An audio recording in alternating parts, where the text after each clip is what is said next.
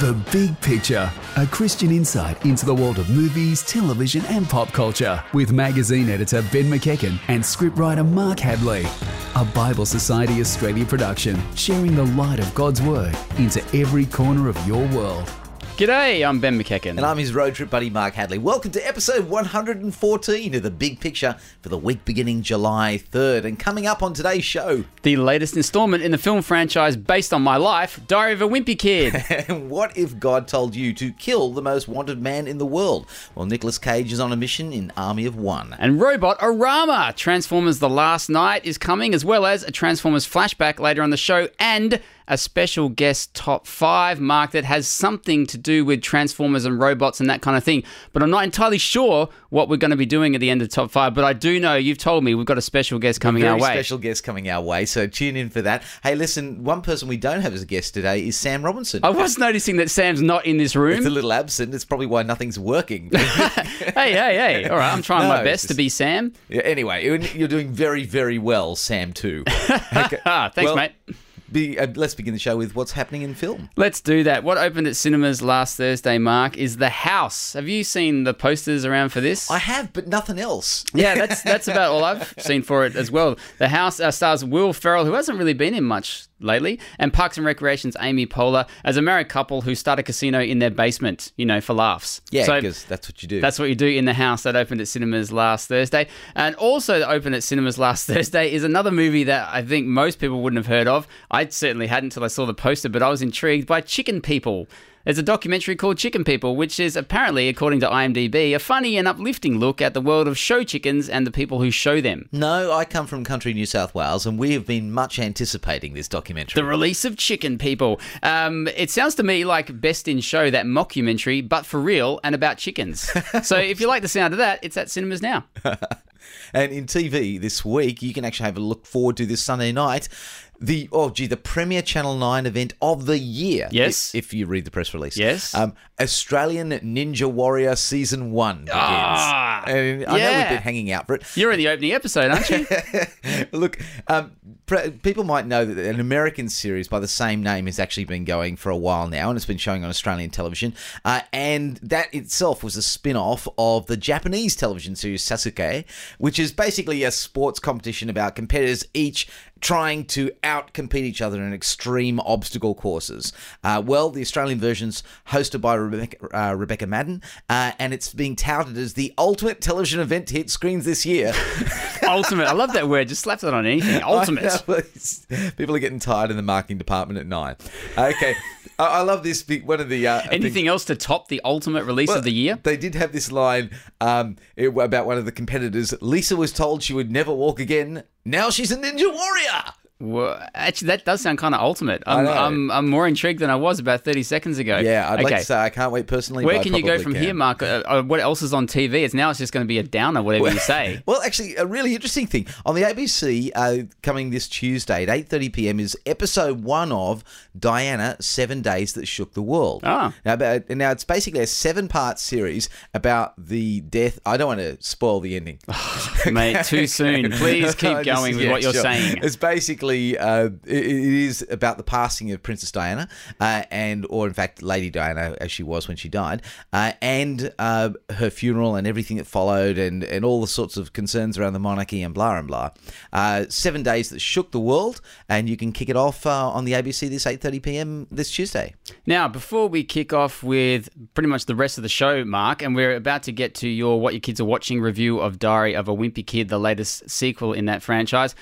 Next week on the show, we're going to be talking about a movie that opens at cinemas on Thursday, Spider-Man Homecoming. Talk about big franchises and reboots and that kind of stuff. They've been promoting the living daylights out of this. Yeah, they have. This is the third Spider-Man franchise that started since the year 2000. It's amazing. We'll talk more about that on the show next week. But to get us in the mood for that, let's cast our minds back to 2002 when the first Spider-Man, new Spider-Man movie hit the big screen when Tobey Maguire was playing Spider-Man. His nemesis, the enemy in that film, was the Green Goblin, played by Willem Dafoe. I have a true or false fact about the costume that Willem Dafoe wore. So the Green Goblin's costume. Okay. Was the Green Goblin's costume made out of the same breathable sports fibers that the great sprinter and long jumper Carl Lewis wore when he won 3 gold medals at the Olympics? Was it made out of that? Or 2, came from the Cirque du Soleil headquarters in Quebec and had to be patented in order not to reveal any of the intricate secrets of that famous organisation. Oh my goodness. Or C,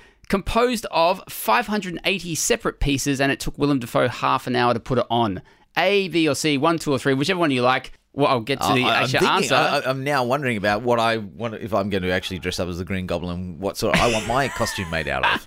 I've been waiting for that day when that would happen, Mark, and you turn up in the studio as a Green Goblin. We will get to the answer to that after we talk about this.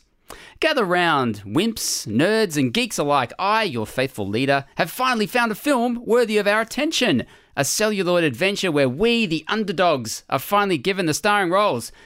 Mark actually wrote that for me to I just say figured that it would sound well coming from your mouth. It was so apt coming from me. This week saw the release of Diary of a Wimpy Kid, the franchise built on the back of a staggeringly successful series of primary age books about what it's like not to be the most popular, clever, or sporty at school. Mark took his own lack of cleverness off to the cinemas to see how strong wimps can actually be and discovered a world where everyone, regardless of their intelligence, age, or wisdom, deserves to be heard. He is the Wimpy Kid. If there's one thing I've learned from my years of being a kid, it's that you have zero control over your own life. Who's excited about the great Heffley road trip? 4 days in the car. Together? This summer, Player Expo's in Indianapolis this weekend. It's only 2 inches away. Tomorrow we ride, compadre. he's going further Changing destination. than he's ever gone before. And becoming a rebel. Okay, so Greg Heffley, if you don't know who he is the Wimpy Kid behind Diary of a Wimpy Kid fame, and he's cast as something of a nerd, only made worse by a video of him with a nappy stuck to his hand that goes viral at the beginning of the film, and so now he's known as Diaper Boy as well, okay? And so his family... That's kind of funny. Yeah, well, his family's decided to go on a 4-day road trip to Grandma's 90th birthday, and Greg thinks the way to actually get rid of this Diaper Boy label is to hook up with his favourite YouTuber at a nearby gamer conference and rescue his reputation if he can get a video of him and his sort of mate online. What could possibly go wrong with this plan? Well, basically, that's the entire film. Now, Mark, despite what you wrote for me in the introduction that I read about being the leader of wimps and nerds all over the world, I actually am not very familiar with this franchise at all. I think I might have seen the first one possibly, but I definitely haven't read the books. Yeah, I know what you mean. Look, I think you could call the Diary of a Wimpy Kid franchise the secret franchise. Well known to parents of primary school age kids and maybe younger high school, but pretty much it would be under the radar for everybody else. Strangely though, Long Haul, which is the film we're talking about now, is the 4th film in the series. 4th? I know. That's It's almost more than Spider-Man. I know. We're probably more consistent. Anyway, so, I mean, they've had Diary of a Wimpy Kid, Diary of a Wimpy Kid, Roderick Rules, Diary of a Wimpy Kid, Dog Days, and now Diary of a Wimpy Kid, The Long Haul, which is based on the 9th book in the series. 9th book? Yeah, of 12. 12 There books? are 12 books in this thing. Wow, colour me informed. Okay, so is The Long Haul essentially then a road movie for young teens? Yeah, basically think of National Lampoon's Vacation. Yes, you had me at National Lampoon's Vacation. I know this is one of your favourite films of all time, but instead, the young Jason Drucker is the actor playing the role of Chevy Chase. Everything goes wrong for him as he goes along the road. That sounds kind of awesome, is it? It is kind of awesome. But more kinder than awesome. Well, it's not bad. I mean, this is really right in the centre of Disney territory, to be honest. Oh, yeah? It's kind of like a return to Shaggy DA and Freaky Friday and that sort of like mid-range... Early 80s Disney stuff. Early 80s fun family. Oh, no, Mum, Dad, you're making matters worse for me. That sort of stuff. Or shucks, G-rated. Is this G-rated? It is, in fact, PG rated. Right. Yeah. But those kind of more genteel hijinks. Yes, that sort of stuff. There's nothing terribly wrong going except for people getting diapers stuck to their hands. Yeah, okay. Now, speaking of Disney films and those ones back of yore, cast our minds way back to the 1980s, Mark, when we were just young lads. I was finishing my first degree, yes. Younger lads.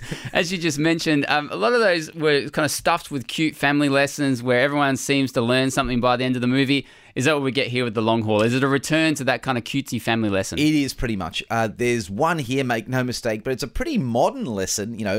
Mum and Dad Heffley, Mum especially is played by Alicia Silverstone, have to learn that they can't legislate family fun, and taking electronic devices off people in this day and age is a bit unreasonable and will only lead to deceit. Sheesh, come on, Mum. You brought this on yourself. I know, this is what I'm trying to say. The lessons are largely for the parents to learn in this one. Oh, I mean, Greg does learn that it's not all about him. And that, you know, sometimes having a good time means having a good time with what other people want to do. But generally speaking, he never gets called to account for his deceit or for his worry. It all works out quite neatly, and Mum learns the lesson. I feel like, you know, it kind of sounds reasonable that we should all get along and we should all give up for each other. But the truth is, the way they pitch it in this film, Mum and Dad are pretty silly. There are not really great reasons to obey them, apparently. And, you know, Greg never gets called in his deceit. The wisdom of old age is kind of neglected. It's kind of an inversion. But sounds like this equality doesn't really play out for Christian Sounds like parents ideas. getting ambushed in the cinema when they take their kids along to go and watch this. And like, turns out you're the problem. Yeah, so we'll have a good understanding at the end that we all laugh and realise we're all the problem, or we're all, you know, needing to sort of give in to each other.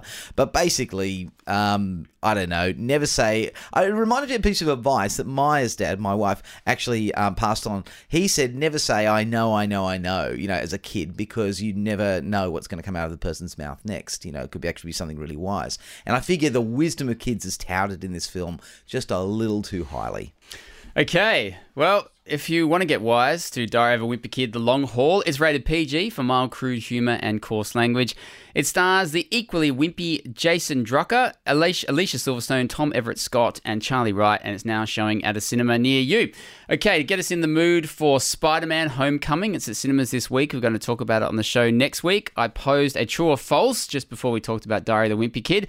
2002, the original Spider-Man film of this millennium, Green Goblin was the bad guy. Willem Dafoe played him. His costume, was it made from breathable fibers that Carl Lewis wore when he won 3 gold medals at the Olympics? Did it come from Cirque du Soleil, but they had to patent it to keep the secrets in it? Or was it composed of 580 pieces and took Willem Dafoe half an hour to put on? I'm figuring that it's Cirque du Soleil. Like, I feel like that's such a bizarre costume. It looks like it was made for the high wire.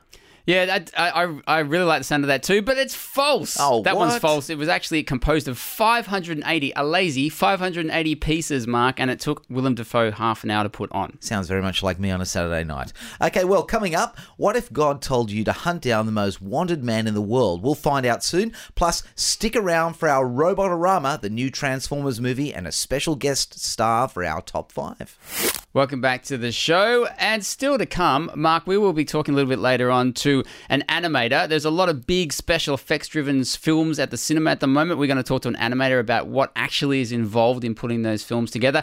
And then at the finale of our show, we will have a special guest, which I'm really looking forward to because I don't really know who the special guest is, and they're going to bring us their own personal top 5 that's got something to do with robots.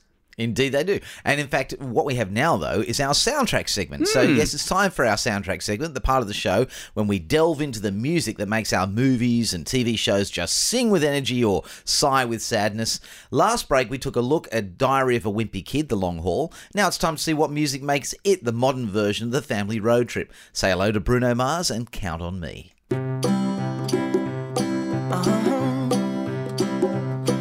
If you ever find yourself stuck in the middle of the sea, I'll sail the world to find you. If you ever find yourself lost in the dark and you can't see, I'll be the light to guide you.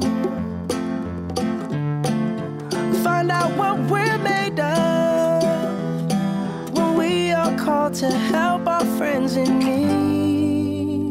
You can count on me like 1, 2, 3, I'll be there.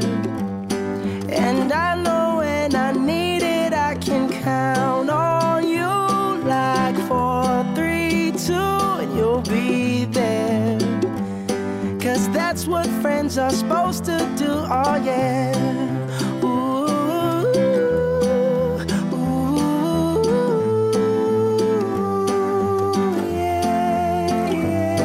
If you're tossing and you're turning and you just can't fall asleep, I'll sing a song beside you. And if you ever forget how much you really mean to me, every day I will remind you. Oh, find out what we're made of when we are called call to help our friends in need. You can count on me like 1, 2, 3, I'll be there. And I know when I need it, I can count on you like 4, 3, 2, and you'll be there. 'Cause that's what friends are supposed to do, oh yeah.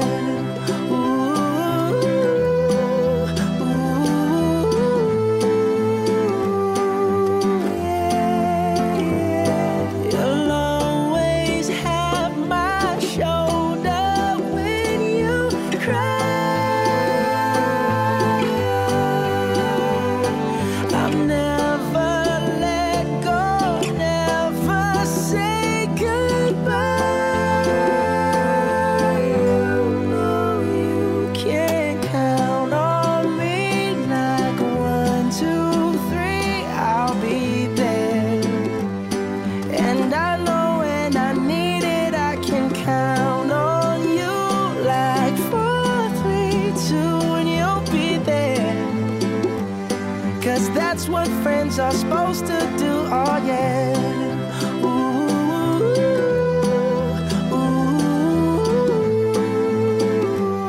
you can count on me 'cause I can count on you. Now, Bruno Mars is Hawaiian and was hugely influenced by Elvis as a kid, and the song Count on Me has been compared to Over the Rainbow by Israel Kamakawiwo'oli. You know the guy, basically, who does that Over the Rainbow on the ukulele. Well, what's his name again? I'll do it. I just like to hear you say it. Kamakawiwo'oli. Yep, I'm sure that was right. I know. For all of the Hawaiian Didn't people... Kermit the Frog sing Over the Rainbow as well? No, it's a completely different... Anyway, don't worry. Oh, okay. Sure. Back to Bruno Mars. The point is that this is basically on his debut album, and it got kind of mixed reviews, and the main criticism was cheesy lyrics. Of this Bruno Mars song, Count on Me. Mars song, Count on Me. Cheesy lyrics. And I thought I might just troll through the lyrics quickly and have a look. Okay. You'll be there because that's what friends are supposed to do. Oh, yeah. Well, you know, I mean, I can deal with that. Really? Oh, yeah is on the end? Particularly, I like this one. You can count on me because I can count on you. What? Well, what? Like, yeah. Think that through. That doesn't even make any sense. Look, I think we should let the public decide because I feel it's a little hard to judge. The single peaked at position 19 in Australia. 19's and not so let's bad. not forget number 2 in the Czech Republic. So take that, naysayers.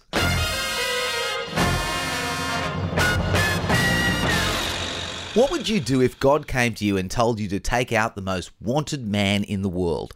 Back in 2010, an American guy claimed just that. And now there's a movie about how Gary Faulkner went on a mission for God to take out Osama bin Laden. Army of One stars Nicolas Cage as Gary, and this extreme tale of getting a call up from God raises one of the biggest issues ever. How can we know what God wants us to do? Hello, Gary. God? I've got a favour to ask you, Gary. A favour? I need you to go over to Pakistan and capture bin Laden for me. Capture bin Laden? We're talking about destiny, Gary. Yes! You and Osama bin Laden. That's crazy. No, I have a lot to do. I'm planning and training. Hey, man, I don't want to be that guy, but I'm pretty sure you can't sail to Pakistan. I'm sailing! Is this Pakistan? No, senor. Reason for visit? Taking care of business. Like me, I'm guessing that plenty of people know nothing about Gary Faulkner's story. I mean, did he really try to hunt down Osama bin Laden? Yes. Seriously, Mark, this is. I was going to say 100% true. Army of One isn't 100% true. Artistic license has been taken with this movie, but yes, this did happen to this guy, or at least this guy. In 2010, Gary Faulkner, an American construction worker, claimed that God visited him in a dream and other visions to say, single-handedly, go to Pakistan and dig up, uncover, work out where Osama bin Laden is, capture him and bring him back. Seize the most wanted man in the world. The reason we're talking about Army of One, Mark, I would think is obvious, which is that story alone. Like this, yeah, that's right in our just ballpark. Hearing that outlandish story alone is worth noting. A lot of people at this moment might actually be scratching their head saying, Army of One? I didn't know that was at cinemas. It's not. It's gone straight to DVD and Blu-ray. It was made last year. The reason we're talking about it on the show, again, go back to how notable just the structure, the premise of this film is. We thought we had to talk about it. So it was just been released in the last couple of weeks. So what are we supposed to make of Gary and his claims? I mean, is it taken seriously or is he just being sent home? Look, it is for the most part. I think that the tone of the film is strangely reverent of Gary, as in it's not trying to say necessarily that he's the best bloke in the world or, he's a saint or anything like that, but it doesn't mock him as much as I would have thought, given the guy that's directing this is Larry Charles, who was behind Seinfeld, but also behind a lot of the Borat films and the work with Sacha Baron Cohen. So I expected Army of One to be a lot more having a go at this guy who's making these amazing claims, and he's getting his samurai sword. He's trying to sail a yacht to Pakistan. He's never done that before, never even sailed a yacht, but he's trying to get to Pakistan any way he can, and he's telling everybody that he knows that he's going to go and do this. I thought there might be a bit more, mocking, but there isn't. Nicolas Cage is playing Gary, and Nicolas Cage, if you've seen any Nicolas Cage movie... No one does crazy like Nicolas Cage. No one does crazy like Nicolas Cage. Even Dennis Hopper or Jack Nicholson at their prime don't do crazy like Nicolas Cage does, and Nicolas Cage pretty much out Nicolas Cages himself as Gary. He's like Nicolas Cage on Nicolas Cage pills. He is almost out of control on screen. One of the only reasons I think to watch Army of One is because Nicolas Cage throws himself so far into it that it's like watching this whirlwind on screen. But it's almost a downside too, because the film is treating Gary so seriously as he goes along. But Gary is a motor mouth, an eccentric, an oddball, and a guy who just talks at 100 million miles an hour constantly about all kinds of stuff. It's really hard to keep up with. You don't really know whether to take him seriously or not, so it's very easy to get just lost in the fact that he's running on the spot talking about this one idea over and over again about trying to get to Pakistan. Nicolas Cage, as impressive as he is doing it... And who does God this time? Doesn't really carry it through. Russell Brand... That controversial English comedian. That should give you some indication of how God is treated in this movie. He shows up in the form of Russell Brand. Yeah, okay. Army of One raises the inevitable and huge issue. How can we know what God wants us to do? Does it answer it? Yeah. The Army of One answer is that if you think God's come to you, then okay. And if no one's got a right to take that off. That's you. right. If you're convicted of that, and even in the form of Russell Brand showing up and telling you what to do and go and hunt down the most wanted man in the world, even though you've got no skills and no background in that, sure. So the Army of One answer is basically, yep, if you think God's done that, go for it. I think the Bible has other suggestions to offer to you on that front. If you want to know how what God is saying to you or speaking to you, there's one part in the New Testament at the start of the book of Hebrews that says explicitly that God back in the day was talking through prophets and other messengers, but at the time when Jesus Christ appeared, he fully revealed himself God, and he speaks to people through Jesus Christ. So in contrast with Army of One is suggesting, well, if you think God's speaking to you, go for it. The Bible says something else. It says if you want to know if God's speaking to you, question whether it's coming through this lens of Jesus, whether you can actually stack it up against what Jesus did and taught and suggested and wants people to do. You've got to go and bring it to Jesus, whether you think God's saying something to you or not, rather than just try to work it out yourself. Well, that's an interesting thing. Does Gary ever talk about Jesus in the film? Or is it all just this God as Russell Brand? Yeah, God as Russell Brand. So Jesus, the Bible doesn't really show up. This is more of a loose portrait of God. And even so far as Army of One says that humans have created God in their own image, not the other way around. So that should give you a fair suggestion of what Army of One is saying about hearing the word of God. Okay, right. Well, Army of One has gone straight to DVD and is available now. It stars Nicolas Cage and Russell Brand, is rated M for coarse language, drug use, and M for I wonder whether this guy is telling the truth. Who can tell?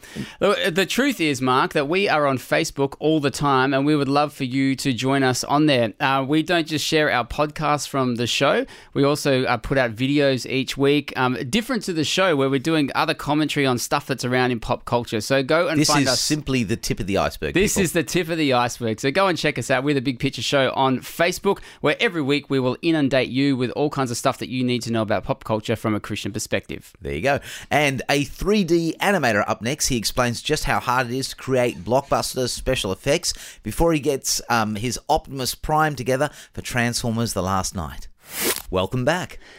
Last week, we had a good old natter about the positives and the negatives of Pixar's latest animation, Cars 3. And still to come in the show, very, very soon, we'll be taking a look at one of the biggest computer-generated features of the year, Transformers: The Last Night. But before we get there, we thought we'd pay tribute to the art form that gives us extravaganzas like this, the art form of animation.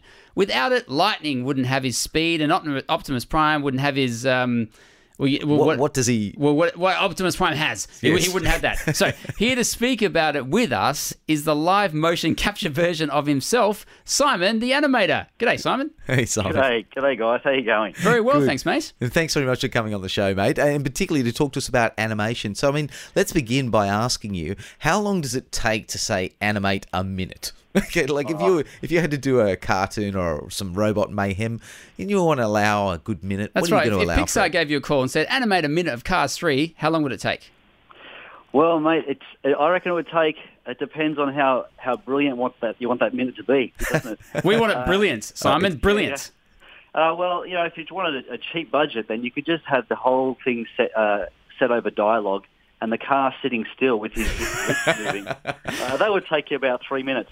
Okay. Okay. If you wanted a lot of action, then a minute could take an hour or longer. It could take a whole day. Yeah, you really that sort of stuff can actually just be hyper intensive. And are you always working on your own, or are there other people doing other elements of an animation?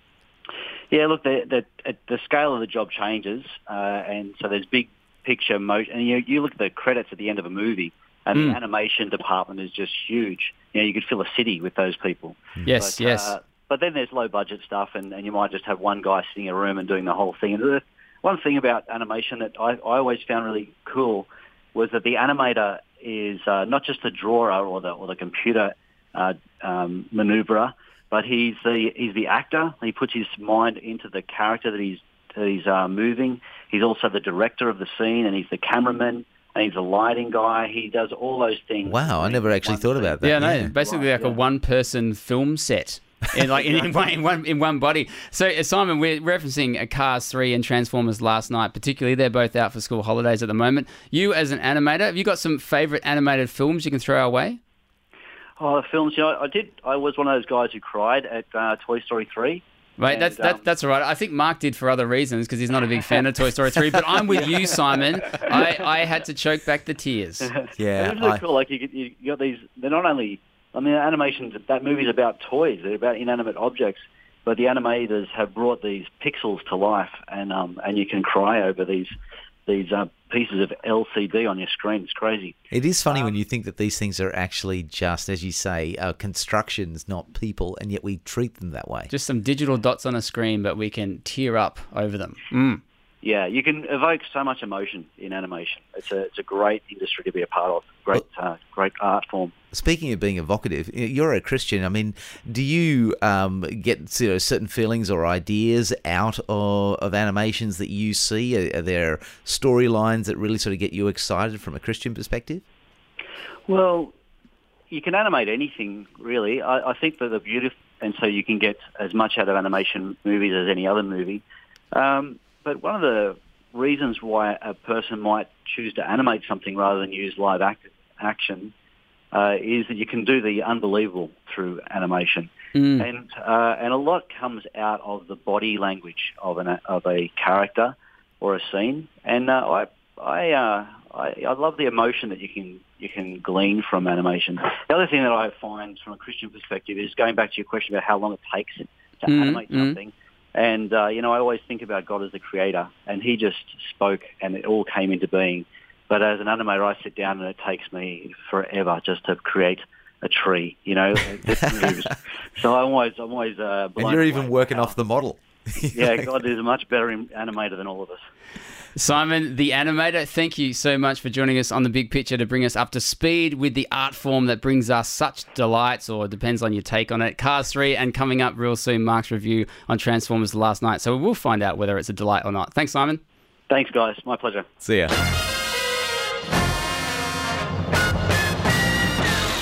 Well, we have been pointing towards this moment for most of the show, and it's finally arrived. Transformers time! Not satisfied with earning hundreds of millions off the first 4 films in the franchise, director Michael Bay is back for a 5th installment and presumably a new private jet or something. He's brought us Transformers The Last Night. Mark planned an excursion with his robot-obsessed son to see if the franchise had finally turned out a film that he could approve of. You are needed, sir, urgently. You want to know, don't you, why they keep coming here? So is this a kidnapping or her first Transformer experience? It's both, really. 1,000 years, we've kept it hidden. The secret history of Transformers. Here, on Earth.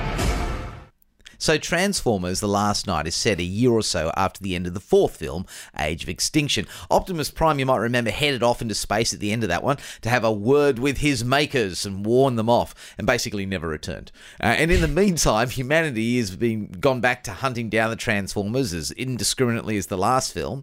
Mark Wahlberg's back in the play as Cade Yeager, the Cade Yeager. I know. Best named character ever. Cade Yeager. He's basically the failed inventor still, who's now a self-appointed guardian of the Autobots and is hiding them in a junkyard. And everything changes, though, when the Transformers' homeworld, Cybertron, is detected moving through space towards Earth. Sure. And then suddenly Cade is contacted by Sir Edmund Burton, who's played by Anthony Hopkins. Sir Anthony Hopkins, who is the head of an age-old society that's been protecting the real secret history of Transformers on Earth that basically involves King Arthur, a legendary relic, and something that's going to destroy the world. Yeager's the last of King Arthur's knights. Honestly, it is just a very, very complex storyline. I didn't pick up much more than that. Yeah, I've seen Transformers The Last Night. I thought you did a pretty good job, Mark, of trying to summarise what is an enormous amount of plot. Yeah, look, so honestly, much plot. It is quite confusing at times, and that's an understatement. I mean, and you went with your young son. Indeed, I took Elijah along. He's my number 2 boy. Yes, and he's just as in he was born second. Yes, not he's not playing favourites. I love all of my children equally. Yes. Oh, no, I won't go into that. But anyway. You guys went, saw Transformers last night. Had a wonderful time. Was Elijah able to keep up? Elijah is a walking, talking dictionary of all things Transformer. So he knows all about it. So it's very much like having a commentary with you, which honestly, given the plot complexity, was very, very helpful to know who was what character and who I could have done with that. I know. So it's very much... But literally, that said, I don't think you have to worry about the plot too much because basically the stunts, the battles, the science fiction moments, the special effects basically overwhelm any story that's there. In fact, literally, as I was watching, I thought pretty much what they'd done is they created several set-piece things that they wanted to do. Then they brought in some poor schmuck of a scriptwriter like myself and said, would you mind just linking these up? You know, and that's literally what it feels like. There's big thing, and then dialogue that makes no sense. Okay, and then big thing. let's try to helpfully, if we can, let's drill down into one element of The Last Night that I think people, whether they've seen it or not, would be interested in. If is still interested in Transformers, what's going on here with Optimus Prime? Let's start with that. Okay, so Optimus Prime headed off into space to go find his maker. Yes. Okay, who turns out actually to be not a really nice person at all. No, she is not. No, she's a nasty piece of work. As though, and this is the interesting thing, every time a character in cinemas these days seems to meet their maker just doesn't seem to be terribly concerned about them, as if somehow you can't be a creator and be concerned for your creations. There's something. Then Optimus Prime's the closer he gets to his maker, the more he suffers some form of mind wipe.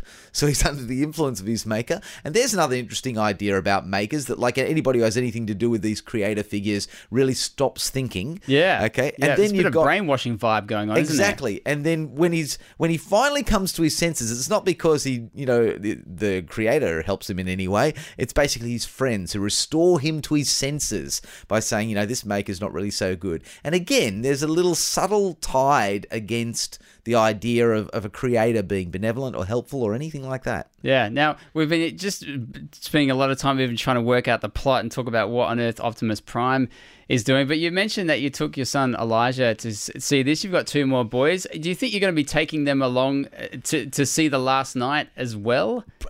It is getting increasingly hard to get behind the Transformers franchises. Is that just because they're not great films? Well, they are bad films, okay? But, there are a lot of sort of like bubblegum type films out there that are just there for the watching and nothing more. But look, the problem we've got is that Hasbro toys, from which the series is based on, are being marketed so aggressively to young kids. Like, it's Transformers everything. But the films themselves are totally unsuitable for anybody under 15. I mean, Transformers 1 was cute enough, but there was lots of sexual innuendo. Then Transformers 2 upped the ante on the sexual content. And then Transformers 3 basically decided that the good guys could start killing the bad guys in really graphic ways. Then Transformers 4, Optimus Prime starts ranting and screaming, kill them all the time. And now in Transformers 5, what happens? Well, guys, the Transformers have developed a serious case of potty mouth. Okay, so they're basically swearing and having temper tantrums. Now, I just don't know what I can't put a primary school kid in front of this. And that's the thing. So I have my lovely boy Elijah sitting next to me thinking, well, at least, the language will be safe, but apparently not now. So now you've got to stick your hands over the kid's ears. I'm starting to wonder what there is left in the franchise. Wow, so it's really not too much at all to recommend Transformers The Last Night, but it is screening across Australia at the moment. As we mentioned, it stars Mark Wahlberg. It also stars Laura Haddock, Sir Anthony Hopkins, if you can believe that, Gemma Chan and Stanley Tucci. It's rated M for action, violence and coarse language, as Mark just mentioned. But that's really the least of your problems, I think, if you're actually going along to try to, actually check out The Last Night. Oh. Look, still to come on the show, though, we are going to be talking about more Transformers because we're going to dig back into the Transformers archive, aren't we, Mark, and go back to the original film, which I think a lot of people don't actually know exists, from 1986, an animated film, Transformers, before a special guest reviewer joins us for the top 5. Welcome back to the show. Now we've reached that point in the time where I like to refer to it as the Vault, and mainly I refer to it as the Vault is because it is the Vault. Yeah, it is actually called the Vault. Yes. Pop quiz. Who was the cinema legend who appeared in a Transformers movie more than 30 years ago? I was just the answer puzzling. to that tantalising question and much more are about to be revealed by Insights reviewer and Big Picture regular Russ Matthews. For the Vault segment this week, we asked Russ to Optimus Primus about the little-known animated Transformer movie from 1986, and he began by telling us when it takes place. Well, it happens in the far distant future of 2005.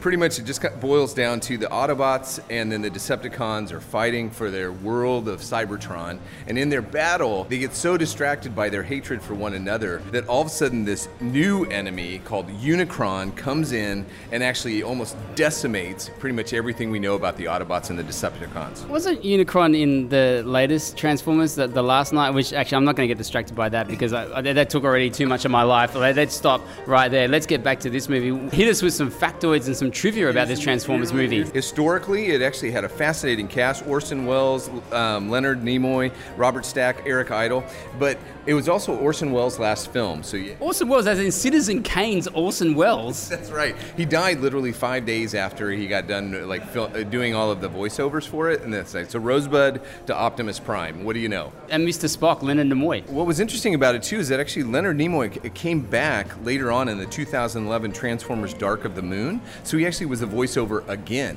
which also is another interesting link because Frank Welker, who actually plays the voice of Megatron, and also Peter Cullen, who is Optimus Prime's voice, are still the Optimus Prime and Megatron voices in the Michael Bay films. That is the biggest nerd fact we're going to get today, or is it? Yet there's more.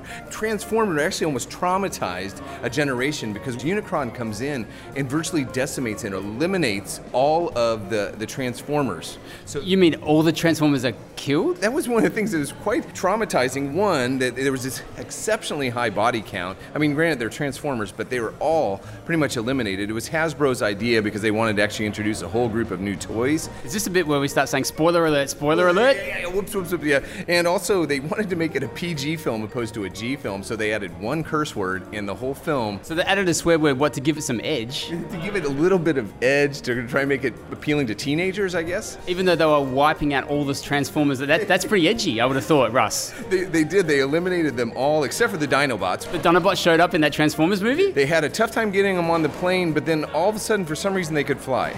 I don't know. The Dinobots, it was really fascinating. It is the first female Autobot that's introduced. Her name's RC. She's actually the pink one, if you're kind of keeping track. Also, another interesting fact as far as the musical component is that Weird Al Yankovic, interestingly enough, his song actually makes a showing. There's a Weird Al Yankovic song in the Transformers movie from 1986? Dare to be Stupid is there, yes. Now, Dare to be Stupid is often the kind of slogan that's leveled at anyone who's going to go in to see a Transformers movie, particularly Transformers The Last Night. A lot of people are daring each other to be stupid and go and see it. After putting together this massive dossier about Transformers, the 1986 movie, Russ, are you any more interested in going and actually seeing it? Because I know you haven't, like me.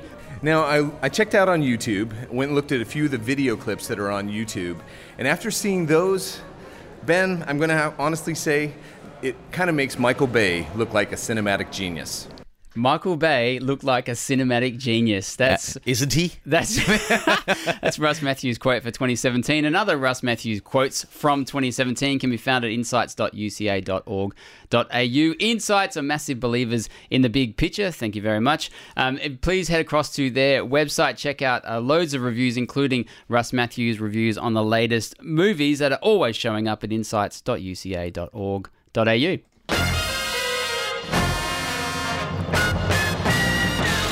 Well, we've reached the finale of the show. It's top 5 time. And look, earlier in the show, Mark was talking about Transformers The Last Night, and he revealed that he took his Transformers enthusiast son, Elijah, to test out the film on its target market.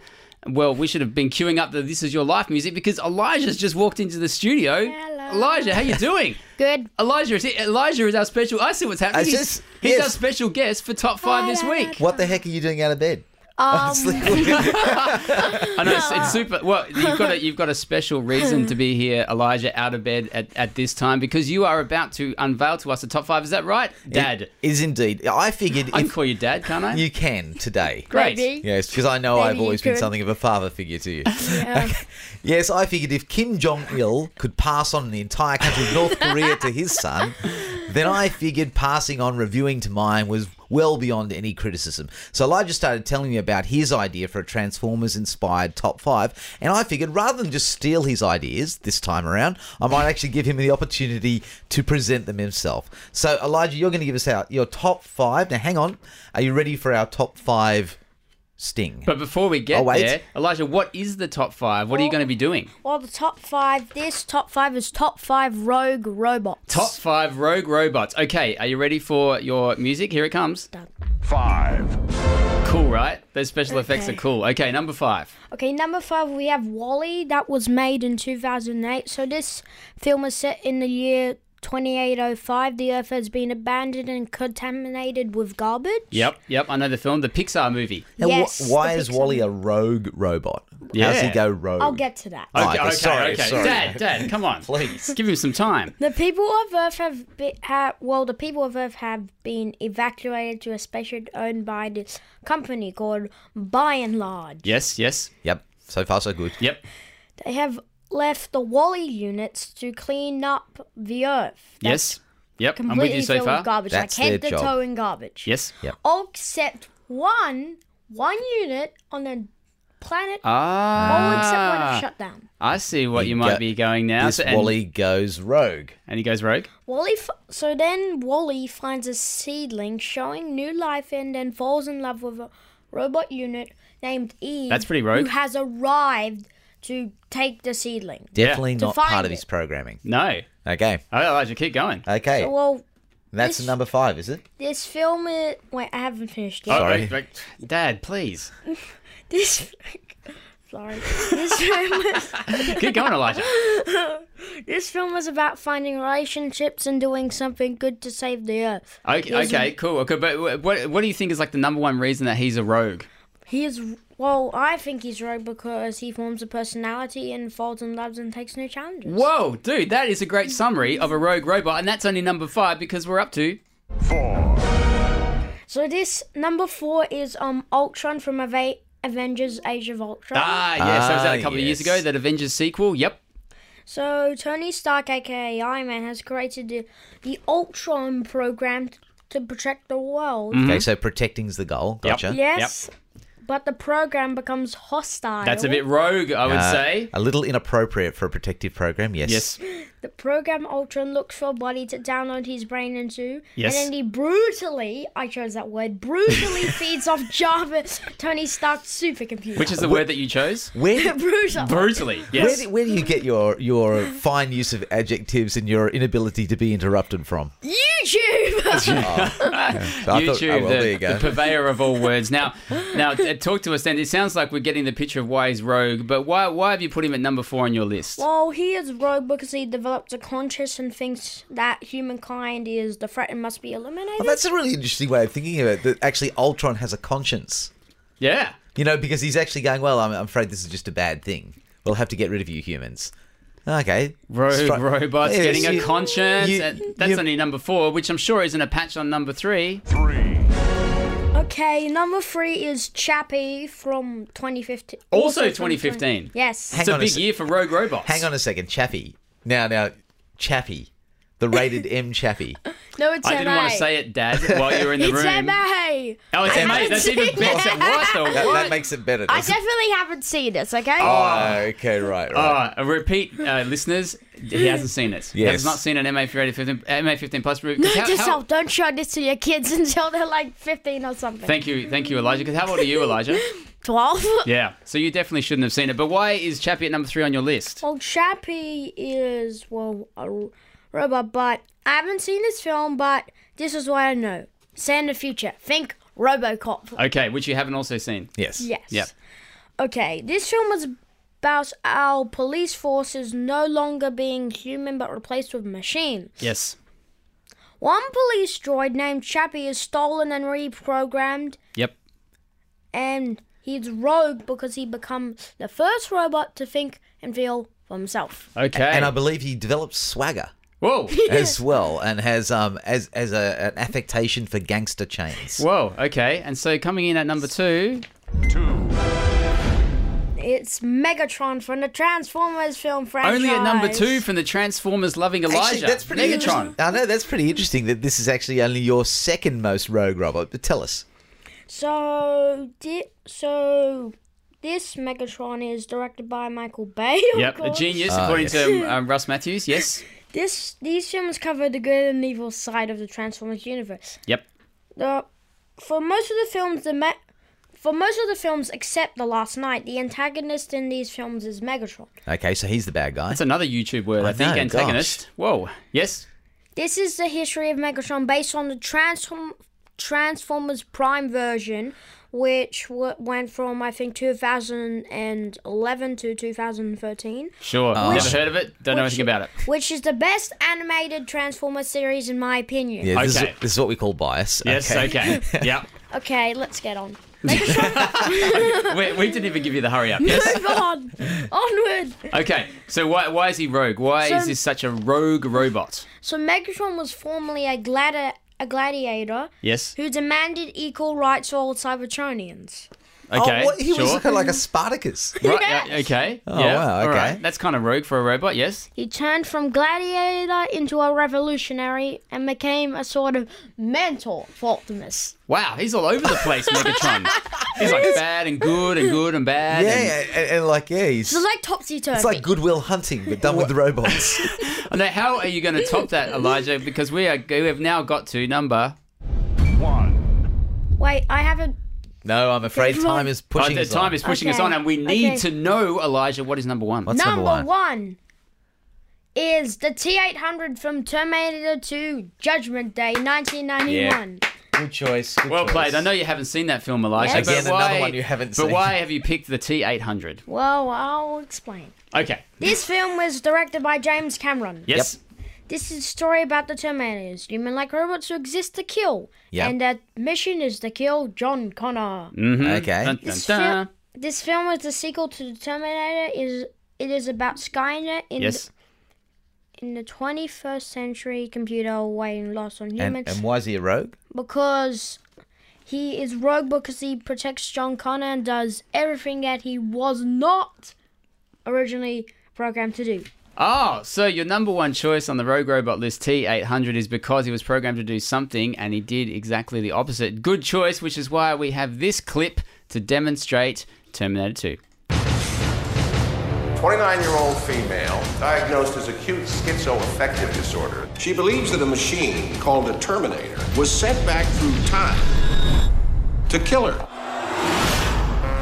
My son, he's in great danger. Are you the legal guardian of John Connor? What's he done now? There was a guy here this morning looking for him, too. Yeah, a big guy on a bike. I wouldn't worry about him. Elijah, thanks so much for being our special guest top 5 reviewer, mate. That was an awesome list, top 5 You're Rogue very Robots. welcome. It took the pressure off me. I was pretty happy about that.